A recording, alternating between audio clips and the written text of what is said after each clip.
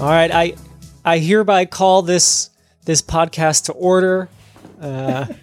We're meeting on the occasion of the world is in a weird state, specifically maybe on the social media front, as important as that can be in our lives.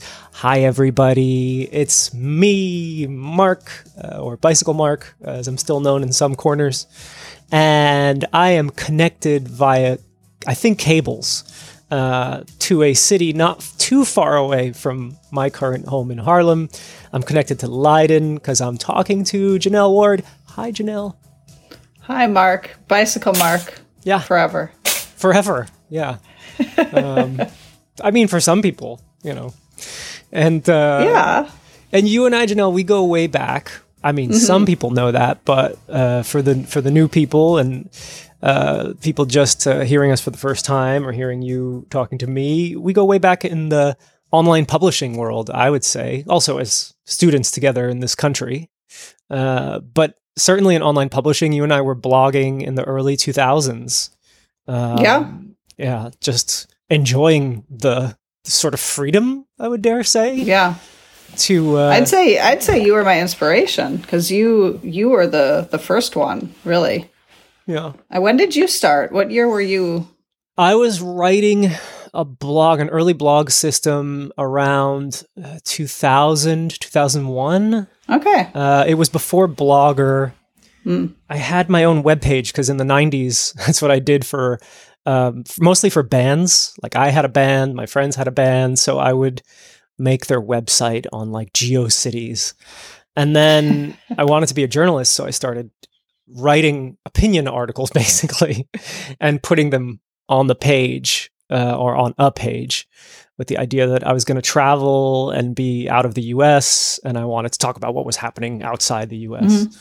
I think you and I have something there also in common, like our interest in the world that probably led us to leave the US and settle somewhere, right? Yeah, for sure. And I think I started my blog way back in the day, Blonde But Bright. I think it was 2004. And that was on Blogger. Yeah. Also weird, Blogger, Evan Williams, I think, is one of the founders, if not the founder, also a co-founder of Twitter. That is never talked about, I guess, because he got out. I never understand when people get in and get out. Some of them don't make a lot of noise when they do. And I think he was one of those people. I don't know that much about him, except back then, he would send you these newsletters about how it's going with Blogger and that Blogger is being bought by Google. I think that happened. And so with Twitter, it was also like, oh, okay, I remember this guy from the tool that I enjoyed using already, and maybe this tool is going to be just as useful and friendly. Arguably, it's been useful, friendly, ups and downs.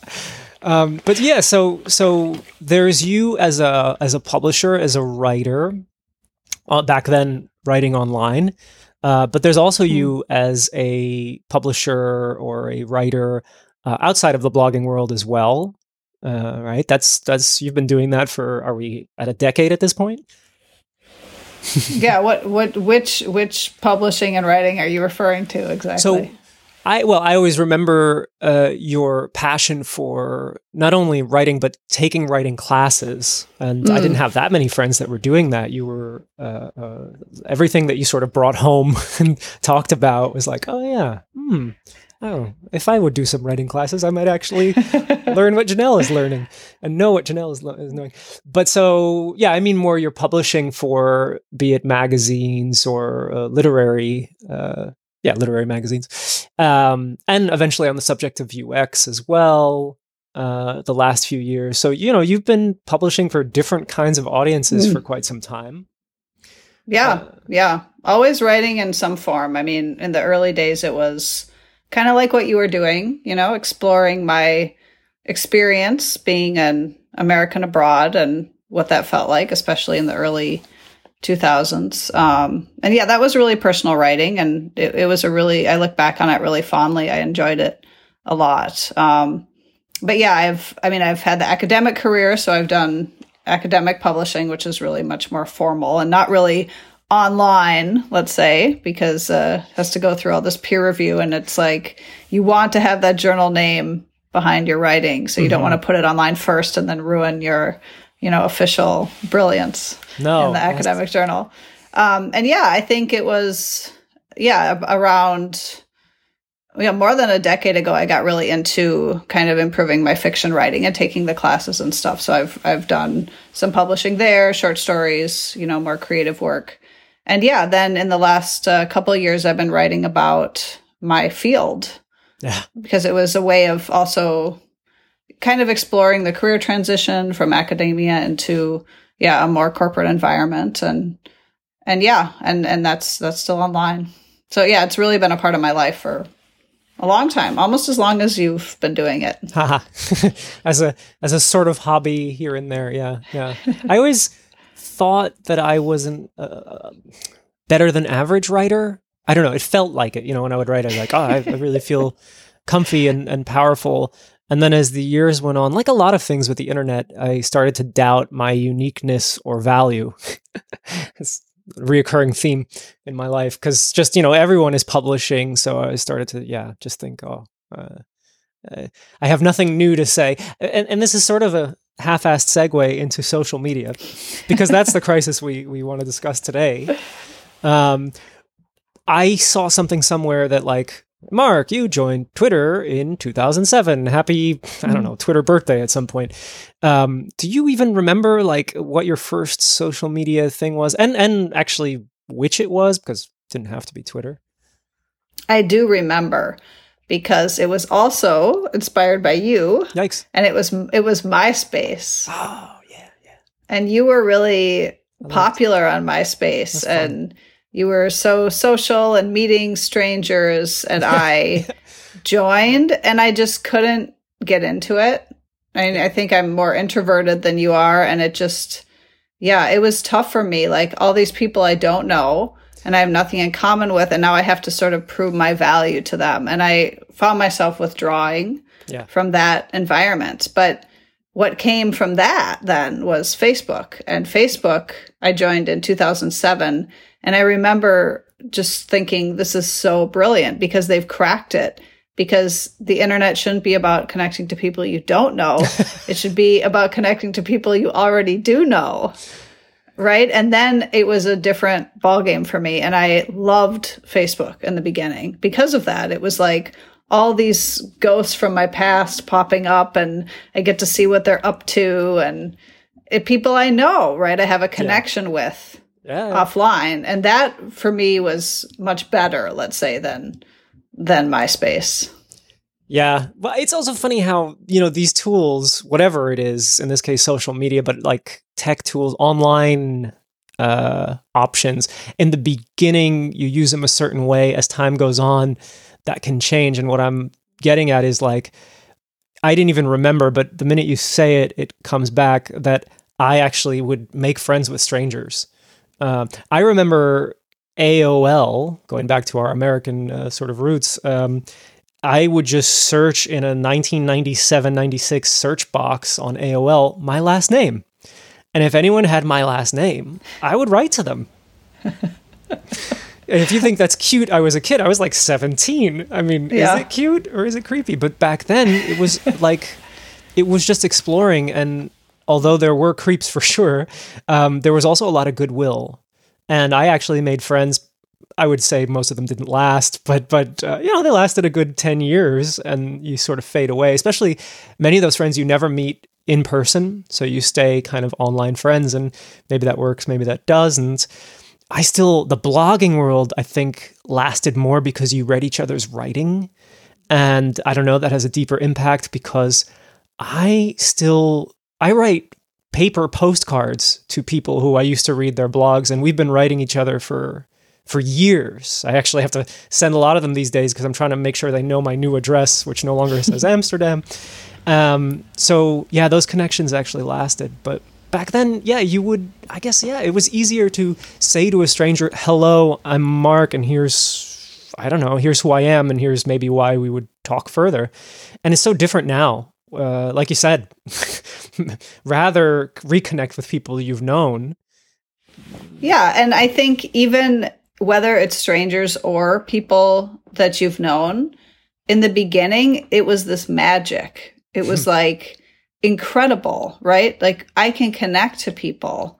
You know, there's this possibility for connection that wasn't there before. And it was just wonderful. And it felt so, you know, like I said, magical in a way. And I think now we're all just so maybe used to it. And, you know, it's kind of like when you're in a meeting or a discussion and there's this one really obnoxious, loud voice in the room and it kind of ruins the mood for everyone. And I think there's been so much negativity that we've all kind of shut down. We're like, oh, I don't want to deal with this person anymore. So it's changed. And I think that's, you know, but I wonder, you know, I mean, I have a 12-year-old who's bothering me now to join various social media platforms just as I'm withdrawing from all of them. Yes. And I wonder, is it magical for him still the way it was for me? Or was it really because this was all new and not possible before that we really experienced this, you know, feeling of connection that I don't feel is there really anymore in the same way? Well, and there's too many. I mean, the one thing that has happened is that the world is here now or there, social media wise. So one potentially key element in the beginning was that not everybody was on. That includes governments, that includes companies, and any kind of other fraud or disingenuous purposes. It was much more of a smaller audience, which, you didn't have to be so on alert for, they're just trying to sell you something. Now, every social media tool, I mean, even when you scroll, I was just thinking, I read an article, and this is where we eventually are going here, about Twitter and about its commercial viability. And so I have not been paying attention to how Twitter makes its money and how much money it makes, really, though I'm there, right? I'm on it. And at first I thought, I've never even seen a Twitter ad. And then I thought, oh, wait, yeah, I have. I scroll past them. And I've not only that, but you get those like tweets from people who you're not following, but Twitter is pushing on you. I also scroll past that. I don't even remember that. So we become, it's like not seeing commercials between television shows back in the day. They were there. We could probably sing the jingle, but we become desensitized to it, hopefully. So yeah, we tune it out. And it's also, I was talking to my partner about this the other night, how they just appear in your feed and you're confused because you're in a mindset of these are people I'm catching up with. And then you suddenly see this ad and you're confused because it looks like it could be a friend. And then you realize I don't actually know this person at all. And then you become, it's like, a stranger is sort of barged into your conversation, and it makes me kind of angry. It's like, I don't want to see this. Yeah. This isn't why I'm here. But of course, that's the nature of a free platform. Like, how are they going to make money otherwise? Yeah. And interestingly, like, some things in our lives already existed before we did, like before we were born. But this was invented. This was decided. Someone made this decision that this is how they're going to deliver content to you that you didn't necessarily ask for. And for some people, and that's where the 12-year-old in your life becomes interesting also, this already existed. This is just the way, to quote the Mandalorian, this is the way. So the strangest thing is, for us, we didn't grow up with this. We've seen it become a tradition, or attempt to be pushed on us as a tradition. And then there are kids that are just going like, yeah, isn't this normal? Isn't that what social media is? A place where, you have some people you know and some people you don't know, but you follow. And then, and then a bunch of ads for stuff. No big deal. Maybe, or I can skip it. So, and even as a parent, right? Have you taught him to skip things, or the difference, or did they just kind of learn? I just remember back when you could skip ads on YouTube, when he was just little and we would turn on something he wanted to watch and the ad would come on and he was, 2 or 3 and he would say, skip ad, because I probably would say that too as I did it. Yeah. this is another role for a parent, I think. Like, and now we have to watch them. Sure. So, yeah. Unless you pay, right? Yeah. But it's like, I'm not saying it's a survival thing, right? There's like, look both ways, or in the Netherlands, look like 6 ways before you cross the street, essential for survival. And hopefully hopefully there's a parent that can guide you through that. But there's also like, skip ad or scroll past, or that's not real, or don't answer that email. If kids dare to use email. So there's this whole other skill set that isn't life and death, but it is healthy living, or at least some form of healthy living online that has to be. Yeah. And I think it's also, I think even bigger than the ads, because they kind of identify themselves as ads, right? He watches one YouTube channel where the guy actually embeds his ads in his content, and he does it in such a creative way. It's actually fun to watch, but you still know it's an ad. You understand what's happening. Yeah. But I think the more important thing, also for adults, but especially for kids, is kind of, I don't know what they're calling it these days. It used to be called digital literacy. Right. I think I read about meta literacy the other day, but just the idea of who is this coming from and can we believe it? Yeah. And, we've been talking about negativity and, commercialization, but then we can also talk about the whole, is this person giving us reliable information? What is their perspective? And, can we figure that out? Are we taking this as fact? Yeah. And how do we know this person is, sharing facts with us? Yeah. Or sharing opinions in the form of facts? And that's something we talk about a lot. Yeah. And I think it's also important for us, right? I'm sure you do it too. You're curious about something, you look it up, and then you say, oh, yeah, and you share the answer, but then you think, wait a minute, where did I read this? Right. Who's giving me this information? So it's just you have to be a really critical consumer, I think. Yeah. It's not the encyclopedia set that you had in your house as a kid. Yeah. You kind of go, well, Britannica said it, so yeah. And maybe that was problematic too, of course, but it just seemed a little simpler than it is now. True. Yes. Who is this Britannica? They came to my door. They must know something. Yeah. So you with social media, I was going to say love-hate relationship, but you have your ups and downs over the years, I'm sure. But where I'm jumping to is, and I didn't ask you much about this at the time, so podcast is a fun place for it. You declared that you're going off of social media. What was the straw that broke your digital camel's back? I declared. Yeah. You made a declaration. I actually never declared. I've silently disappeared. I've maybe declared to people in person who've asked.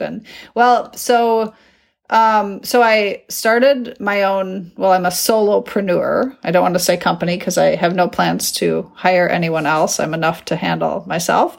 And I realized, first of all, I love that I'm not spending 7 hours a day in meetings. But then I realized that, wow, I've completely fried my ability to do anything focused because everything in my life has become this scattered, response. Like I can't focus anymore. Yeah. And so at the time I read this book called Deep Work by Cal Newport, which is a bit problematic in that what he suggests really works best for people without children or, men whose partners are taking care of the children full time so they can focus. But I'm getting to the point where I can do this at some points because my kid is older. It's very difficult with young children that you're responsible for. But yeah, he talked about, you have to really retrain your brain. And social media is, not only it's just this constant scrolling and constant, new information, but it also serves as this distraction from what you're working on. And I found in the moment I would become stuck with what I was working on, I would open a tab and suddenly Facebook would be open. And it's almost like I wouldn't know that I had done it, but there it was. Yeah.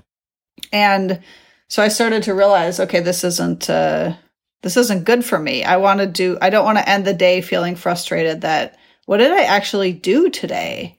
I was busy all day, but what did I do? I really need to change this. So I did a holiday this summer for 2 weeks, and I I deleted, I'm using Facebook and Instagram. I have never really been a big Twitter user, but I deleted them all from my phone. I even stopped using LinkedIn, which is kind of my bread and butter these days, but no social media. I only looked at my personal email like once every few days, and I talked to my kid. That was it. And then I got back, and I've never gone back, actually. And actually, news sites were also part of that, because although that's not social media, that was also a big problem for me, was getting distracted by every terrible thing that happened in the world, and then going on a deep dive down this terrible tunnel of misery, and that doesn't help anyone, right? So that's kind of where I'm at, is I've tried to cut that out. And now I've actually deactivated Facebook, Instagram, and Twitter in the last couple of weeks. And you know what? No one has actually approached me and said, "Where did you go?" Which is both sad and relieving. Yeah. A couple of avenues I want to go here, but one is to acknowledge also the conventional wisdom currently for, especially as a solopreneur, is you need to have your network and work it, work that network and find more opportunities where you can not only write but earn from it. Your thought process about that and the risk. Yeah. Well, I'm still on LinkedIn. So the good news is I've cut a lot out. The bad news is LinkedIn has sort of become the place I go for this distraction.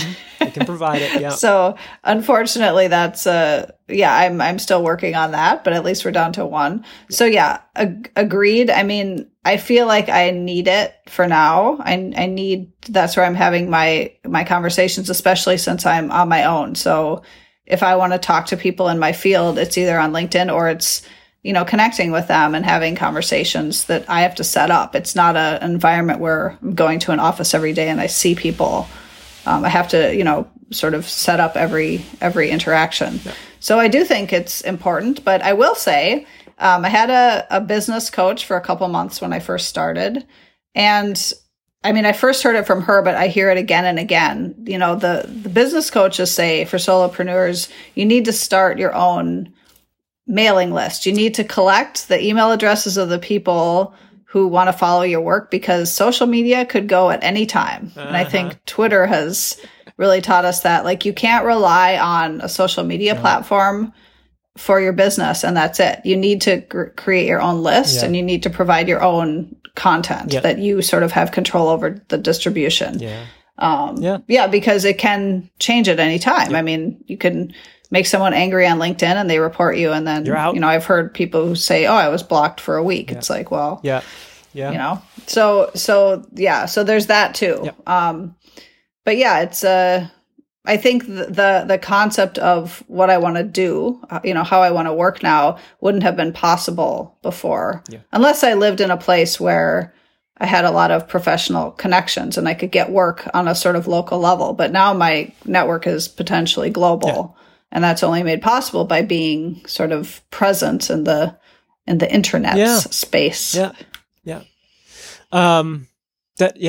does make me think a lot about, especially what's been happening lately, right? Like you said, with the idea that you think these tools, they're essential for you, or we're told that they're essential, and then for whatever reason, either they shut down or they shut you down. And then it's like, are they essential? Were they essential? And what are you going to do about it? Okay, so managing your own network, I definitely see a lot of that. It reminds me also, we've seen this in different waves. I remember very clearly the example of, I have this friend, John, who does America blog, and he made his, what's the expression? Made his hay in the days of especially the first Obama election, as a political blogger. Always identified as from the left, although by our standards, he's center. But that's not important. What am I getting at? At the same time as his blog was extremely well visited and read, and comments, and people donating also directly, some ads, the whole formula, right? Like combination of traffic and readers that are dedicated. When Facebook rose, and as it rose, and increasingly first had the options to share your content and then started to tweak them so that, yes, you could share it, but it had to be X and Y under their, on their terms. He always would mention that their changes were hurting him. And he was struggling to adjust. And many businesses and publishers of different kinds, I guess, changed how they function, tried to understand Facebook's new terms because they had to be there. It's like the whole evolution of commenting, right? Remember when we all had comments on our websites? A lot of systems still have that option, but no one comments anymore. And if they do comment, it's on a consumer website where you can complain about a product, or on Facebook, essentially, maybe Twitter. So it's that constant having to adjust to the behavior, the decisions of what is essentially a corporation that has its own whims and ideas. Now I'm thinking again of Twitter, right? A corporation, Facebook also a corporation. But we as people, my sort of next thing I want to talk about here is we treat these places, or we have treated these places like they're public forums, like they're a utility owned by us, the users. Every now and then you even used to get these moments on Facebook where people would rise up digitally and complain about the privacy terms that are unfair or somehow wrong. And then Facebook seemingly would apologize and retract them, but then implement them 5 minutes later. We live in this funny world. Libraries, I think, also struggle. I went to our local one recently. There were people there. I was like, wow. Because I was thinking, like, how many people just go to whatever online space, we have a few in this country, and that's their library, right? They get the book, they buy it, it gets shipped to the house. These private places, we start to treat them like our public forums, even though they don't function that way deep down or even overtly. Weird. I don't know. Yeah. I don't know. And you've seen it happening, right? Like, yeah, it's been happening since we were kids, I guess. Mm-hmm. Yeah. And in some sense, maybe that's okay because society seems to go on. But now we see the cracks, right? Also, when... Yeah.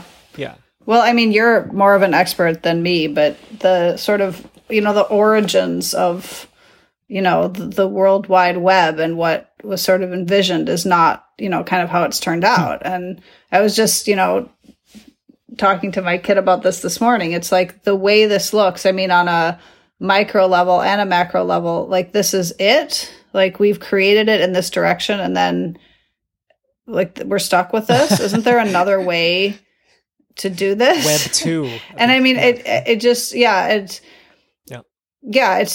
like, you're right. Like it's not a public forum. It's not a democratic place where people can get together and discuss things, or it's not open, for all in the same way. Right. Yeah. But yeah, I don't know. I mean, it's kind of that whole debate again, like has technology shaped us or have we shaped technology? Is this just how we are? Yeah. And that's how it's gone. Yeah.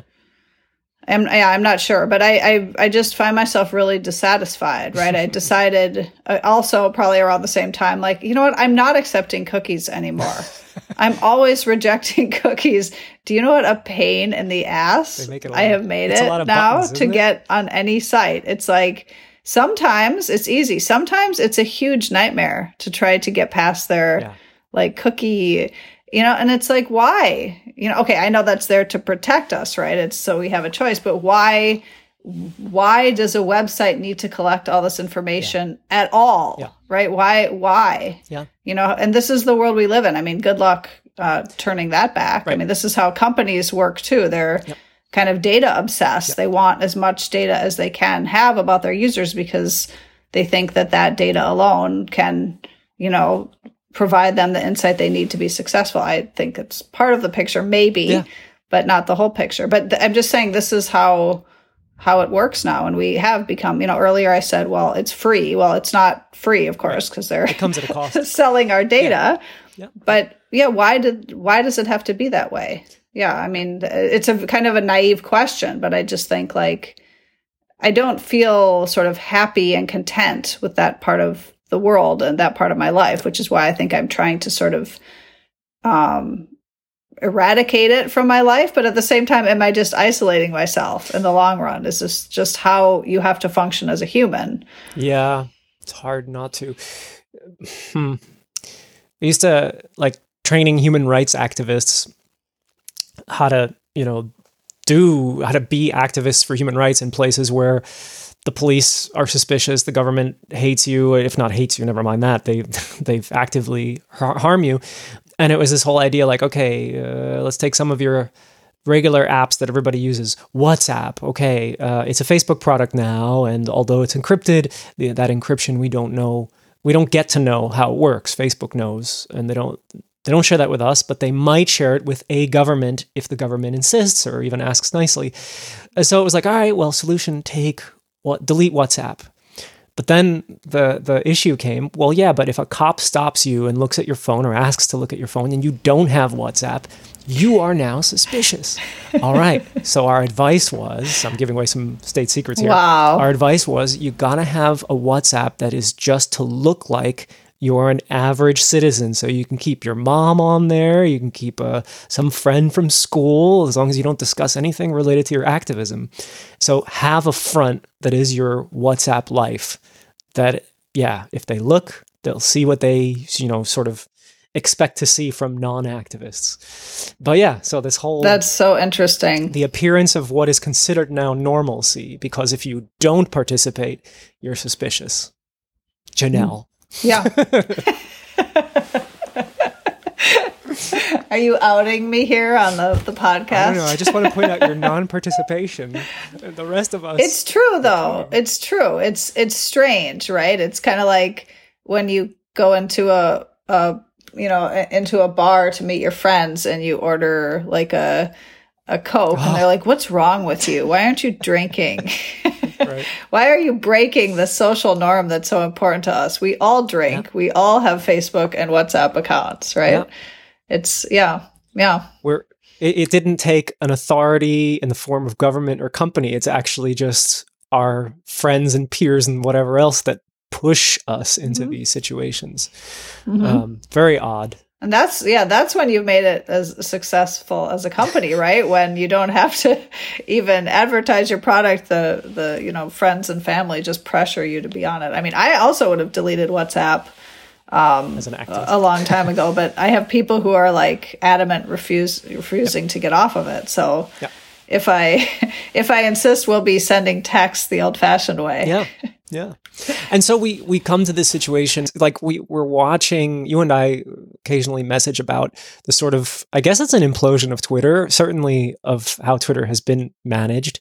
I mean, we have this figure, Elon Musk, who now owns Twitter. It was so weird to watch that slowly happening, like just like a fire starting that is going to burn a lot of things, but you're just watching the initial flame going, that's probably going to blow out, right?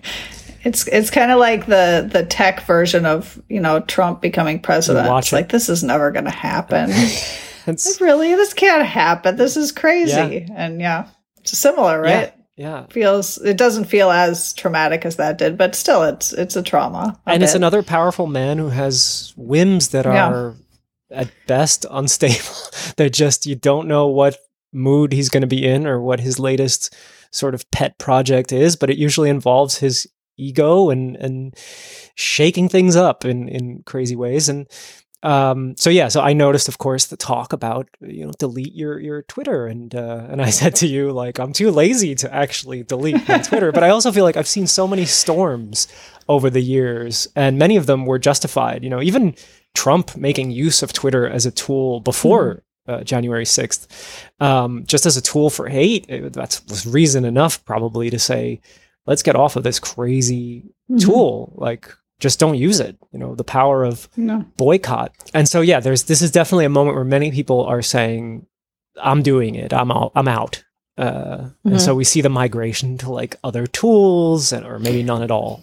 And will it be the same? And that's how we started this conversation, right? It was like, but are we all just going to a different platform? Yeah. I mean, that's kind of how it feels. Like in the beginning, it was exciting, right? I mean, I remember it was like, Facebook and Twitter were around the same time, and it was exciting. And then Instagram came along, and I was really excited to join Instagram. Yeah. Right. Yeah. And then, well, I mean, I had a TikTok account, but I never was public or anything. I was just a lurker. Right.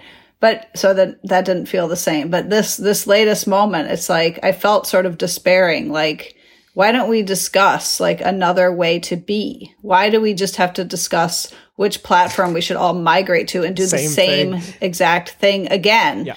That's how it feels to me now. And I don't know if it's because I've been in the game so long, but I don't want to join another platform. Mm-hmm. And I felt the pressure like, oh, you should, because if you're one of the first, you could grow this huge following because you were there, and this is your moment. And I thought, no, I don't want to. Yeah.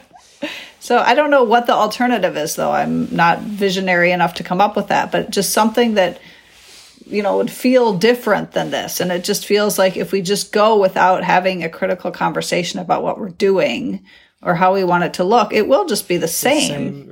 And it will, it will be eventually, powerful, horrible leadership and eventually the same outcome. I mean, what can we do differently? And I don't know the answer to that, but that's just how I'm feeling. Yeah. It's interesting to have seen and lived through the great collapse of, watch this name, Friendster. Oh yeah. Oh wow. There are about a few thousand people who know and were there. And MySpace for sure. These were social networks that for a hot minute or a pair of years were really important to us. Although, the average person wasn't using them. Although I think MySpace really got there in terms of mass audience.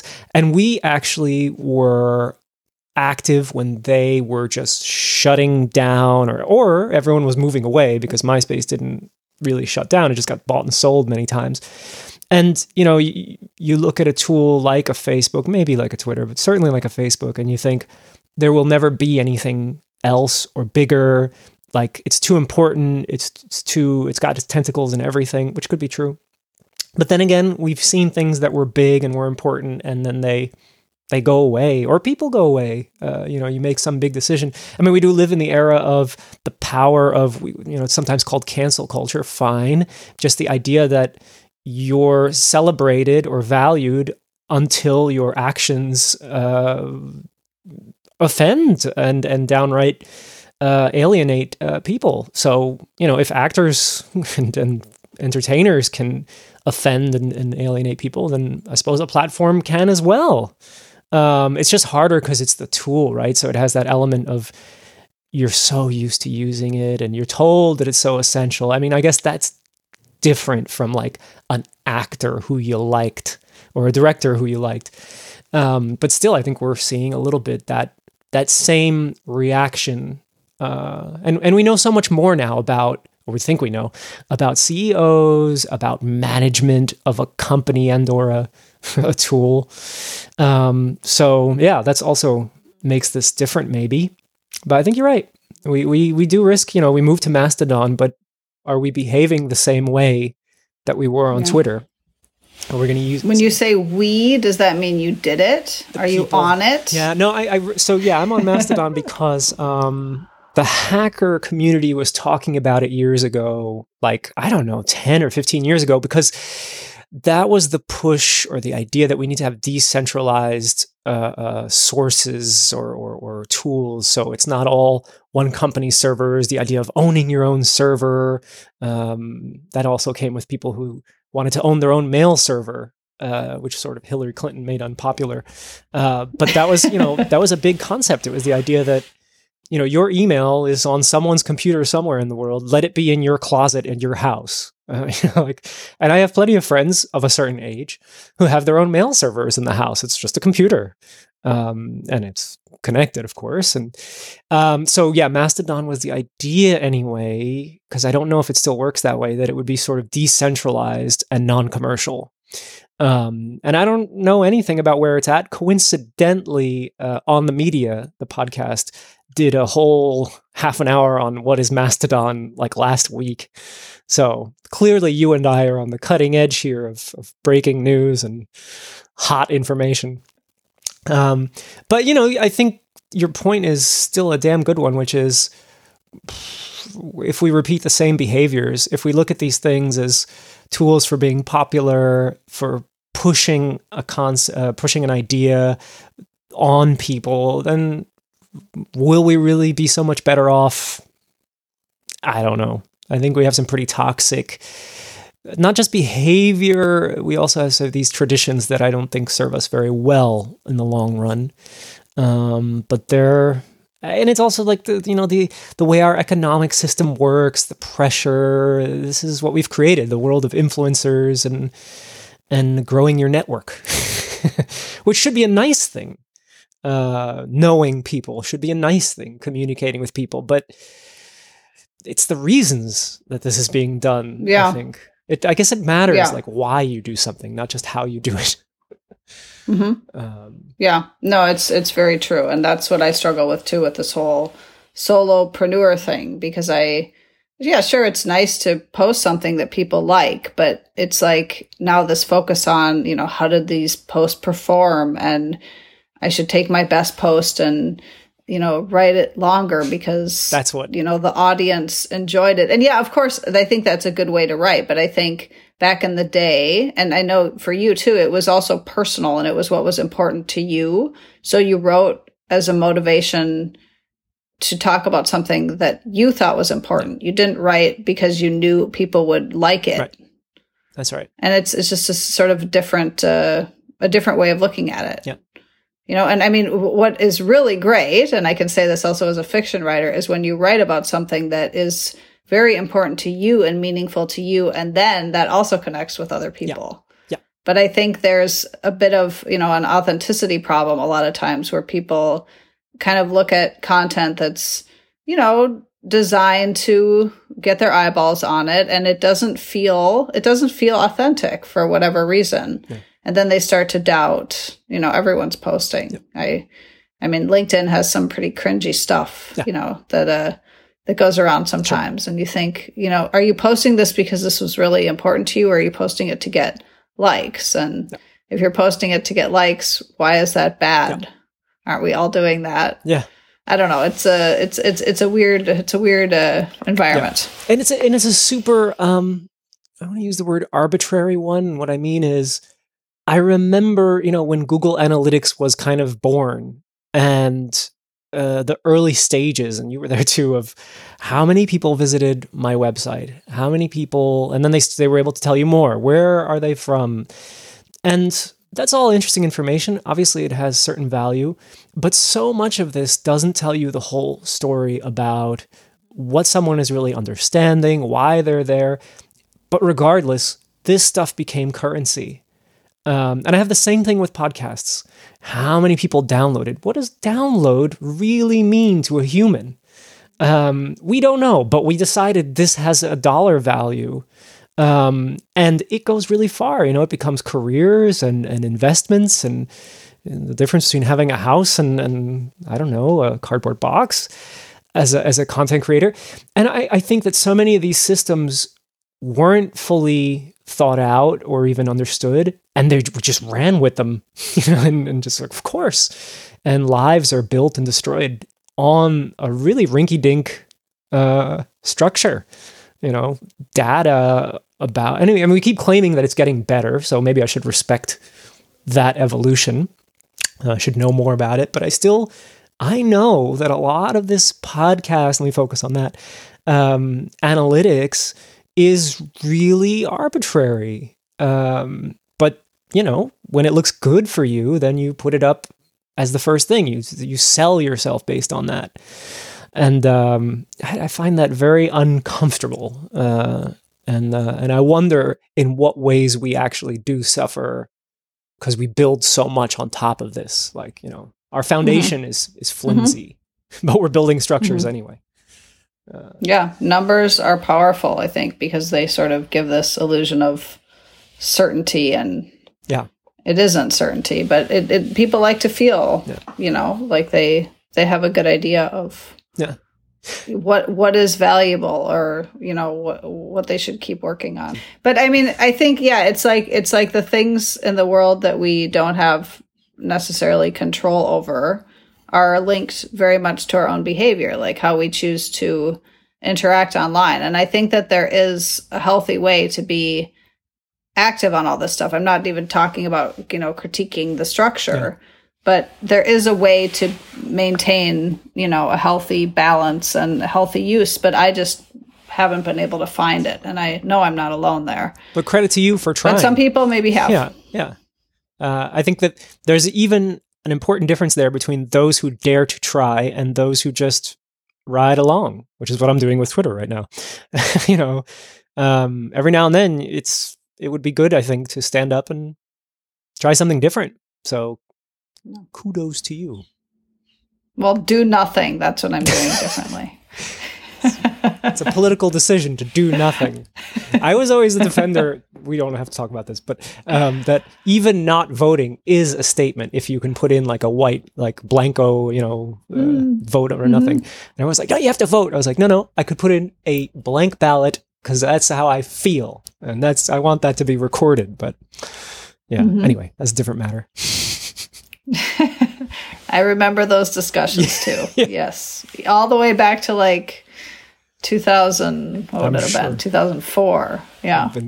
I've been promoting the handing in of empty ballots for years.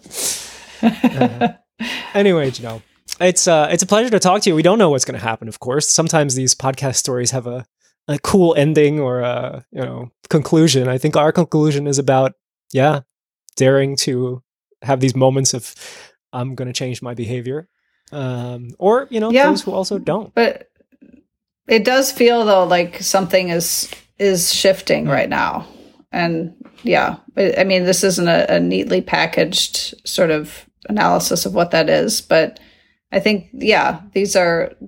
I just see it. I see it on LinkedIn. My pulse on humanity, and it feels like something's shifting and something is changing. Yeah. I mean, if a giant like Twitter falls sort of based on the whims of one person, maybe it would have fallen anyway, right, maybe. Without him, but who knows? It just, that feels big because it's 15 years of my life. Yeah.